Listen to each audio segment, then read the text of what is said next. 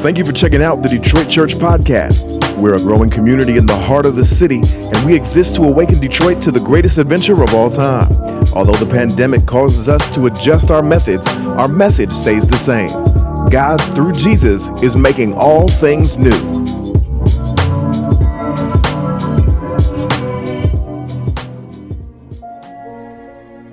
There's a story of a prostitute, or lady of the night, if you will.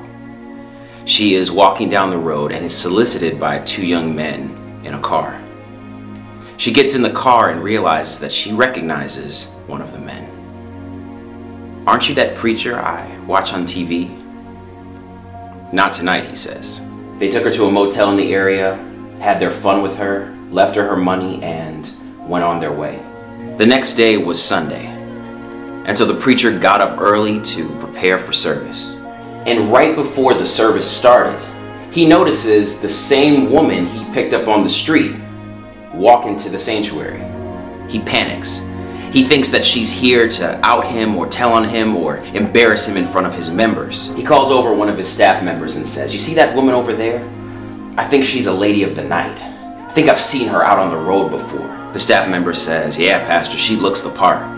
That staff member went on to one of the deacons and said something similar. And that deacon went to some of the church mothers and said something similar. And pretty soon, this entire church is scoffing and judging this young lady. And by the time the church service started, most of the seats were filled, but the seats next to the young lady were empty. People avoided her. They shamed her. They talked about her. And the pastor even participated in this, even though he was an enthusiastically willing participant just the night before. Self-righteousness is one of those things that is easy to spot in other people, but very rarely do we see it in ourselves. This pastor is attempting to shame her for her occupation as if he did not participate in her occupation, and the church members are attempting to shame her as if they have never sinned themselves. We're about to read from John chapter 8, which contains a very similar story to the one you just heard. John chapter 8, starting in verse 1 says, "But Jesus went to the Mount of Olives. Early in the morning he came again to the temple. All the people came to him, and he sat down and taught them. The scribes and the Pharisees brought a woman who had been caught in adultery, and placing her in the midst, they said to him, 'Teacher, this woman has been caught in the act of adultery. Now the law of Moses commands us to stone such a woman, so what do you say?' This they said to test him, that they might have some charge to bring against him. Jesus bent down and wrote with his finger in the ground." There's a few things I want to point out regarding these verses. Verse 2 says that Jesus was teaching in the temple. So when the scribes brought this woman and put her in the midst, this is the equivalent of them disrupting a church service in the middle of a sermon. The scribes and the Pharisees don't really respect Jesus. So when they call him teacher, they are actually mocking him. And let's be clear, the point of them bringing this woman into their midst had nothing to do with the woman. She was just caught in the crossfire. The purpose of them bringing this woman before Jesus was an attempt to trap him between two sets of laws. They say to him, "The law commands that we stone this woman, but what say you?" Now, if Jesus tells them not to stone this woman, he is then breaking the law of Moses and can be cited as a heretic in front of all of these people. If Jesus says this, this would be the equivalent of a pastor contradicting the Bible in front of a church service. Because that never happens. On the other side, if he says, "Go ahead and stone this woman to death," he is then violating Roman law, which does not allow someone to solicit an execution without the approval of Rome. The Pharisees really thought they had him this time. There's a few more points I want to bring out.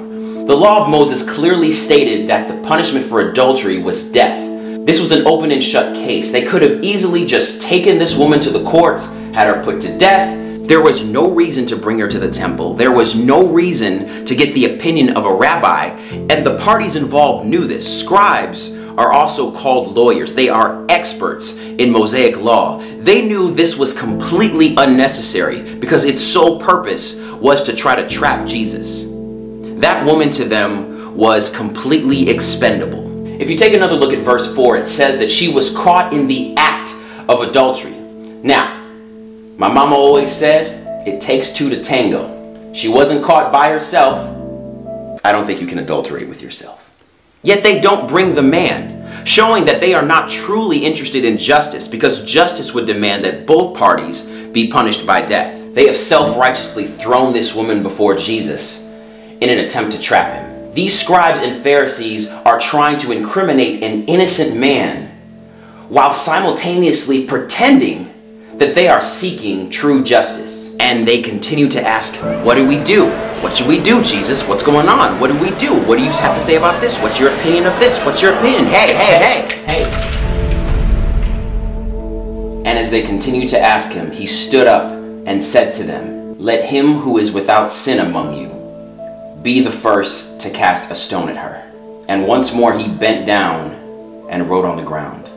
But when they heard it, they went away one by one, beginning with the older ones, and Jesus was left alone with the woman standing before him. Jesus' response is genius. He's not breaking Roman law. He's not breaking Mosaic law. He's not letting them kill this woman, but he's also pointing out the open hypocrisy and self-righteousness of the scribes and Pharisees. They brought this woman before him. They labeled her. They didn't call her by her name. They identified her by her sin. Maybe you've been there. Maybe something you've done has led people to believe that your sin is just part of your identity. That because you've committed this act, whether you've committed it once or 100 times, that is who you are to them. Or maybe you've been on the other side. Maybe you've been the one pointing the finger. Maybe you've been the one labeling someone else by their sin. Jesus has a very unique perspective in this passage. Verse 10 says, Jesus stood up and said to her, woman, where are they? Has no one condemned you? She said, no one, Lord. And Jesus says, neither do I condemn you. Go, and from now on sin no more. Notice Jesus never says what you did was okay, or what you did was excusable, or it wasn't that big of a deal, or it's not that bad. No. He acknowledges the sin, but clearly loves the sinner. He said, I'm not going to condemn you for it. It is sin, but I'm not going to condemn you for it. And let's also point out that Jesus is the only person present who had the right to throw any stones. He could have thrown it at her. He could have thrown it at the Pharisees. He could have thrown it at everyone he was teaching in the temple. Jesus had the right because he was the only one without sin, yet he chooses not to. It's kind of funny how that works.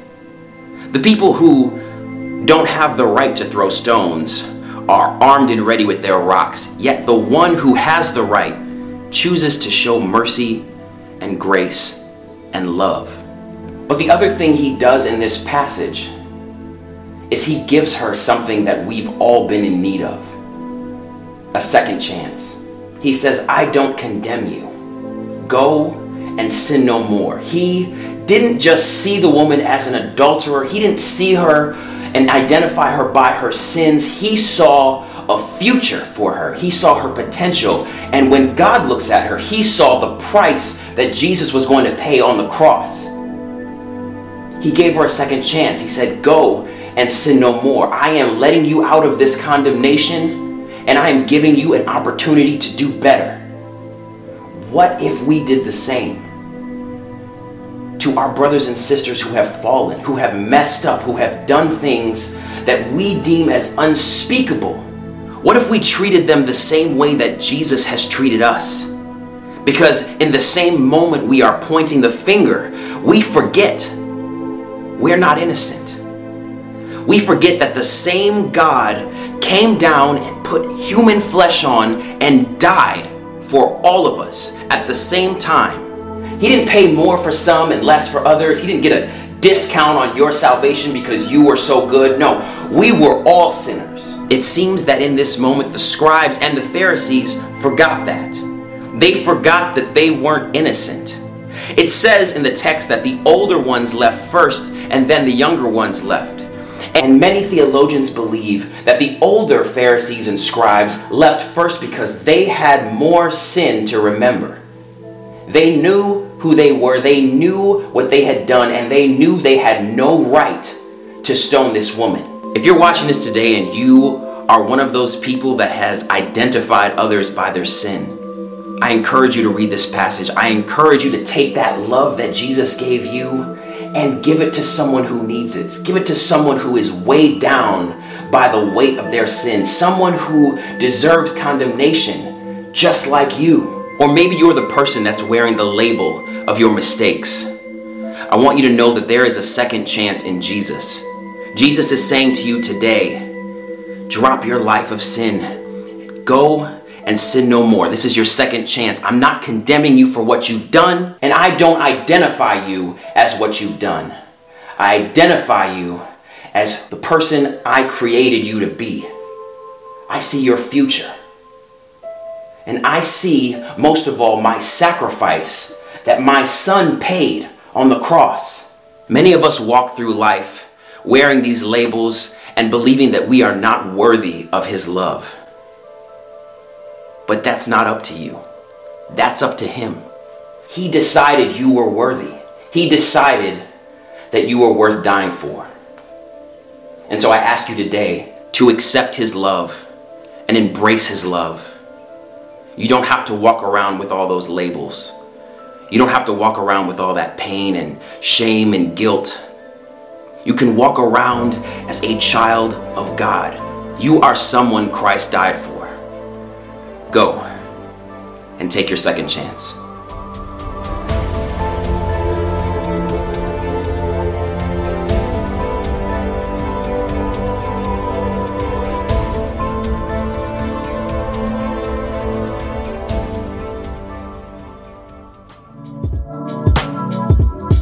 Thank you for listening to the Detroit Church Podcast. We'd love you to subscribe, like, and rate. And if you're not already, you can follow us on social media by searching for Detroit Church.